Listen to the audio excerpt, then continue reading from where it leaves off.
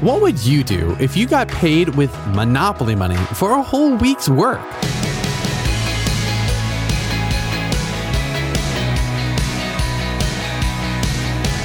Hey, I'm Dylan, and you're listening to Unlocked, your daily key to unlocking God's Word in your life. This has been a really hard time financially for a lot of families. Groceries cost more, housing costs more, and it pushes the limits of a lot of people's budgets. When we're looking at a low bank account, it can be hard to be generous, not only with our money, but with our time and effort too. But since we've been given such a huge gift through Christ, we can be free to give to others in turn.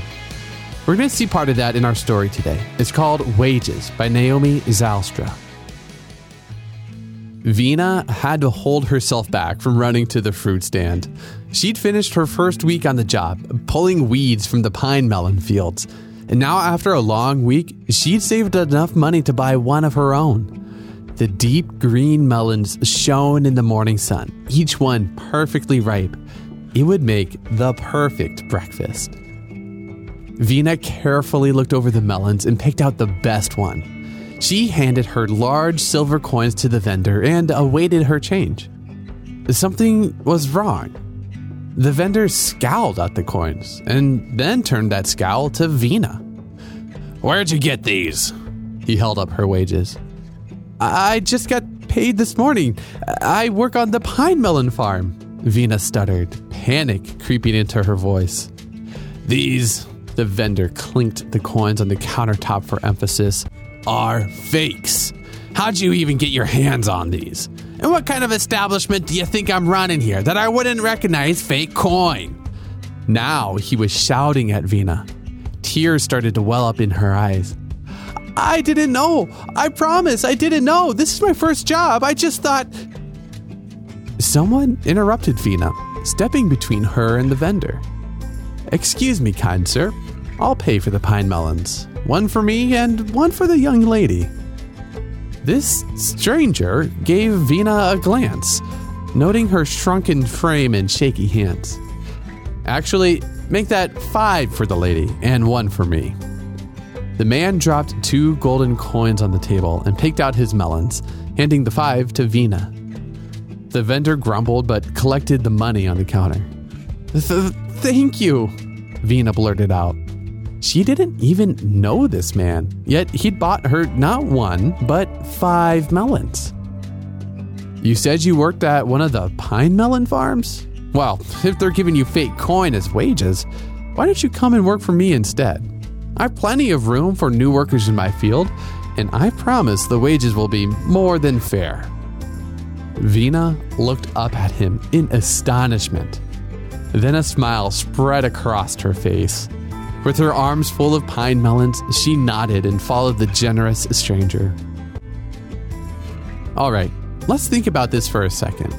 Today's story is an allegory based on a parable Jesus told in Matthew 20, verses 1 through 16. Jesus said, "So the last will be first, and the first last."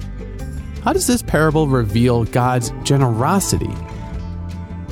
Jesus invites us to follow him, to entrust ourselves to his leadership. Read John 10, verses 10 through 11. How has Jesus shown himself to be worthy of our trust? If you want to know more about trusting Jesus, then check out the Know Jesus tab at unlocked.org in the menu. Read 2 Corinthians 9, 6 through 15. As Christians, we follow our generous Lord, who calls us to be generous to others. What are some practical ways you could show generosity today? Now, as you and I can read in 2 Corinthians 9:8, "And God is able to make all grace abound to you, that you, always having all sufficiency in everything, may abound to every good work."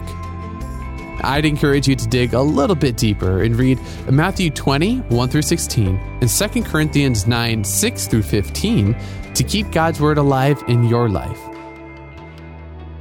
Unlocked is a service of Keys for Kids Ministries. Are you ready to take the next step in your daily devotions? Then sign up for a free subscription to get the printed version of Unlocked sent to you. Once you have the physical copy in your hand, You can set it aside with a real, actual Bible, wherever you do devotions, and build up to doing it as a daily habit. Get your free subscription at unlocked.org and tap subscribe in the menu. And come back for tomorrow's devotional with Natalie. If you're discouraged by all the pain and hurt in your world, then this story will really speak into that. But until then, I'm Dylan, encouraging you to live life unlocked, opening the door to God in your life.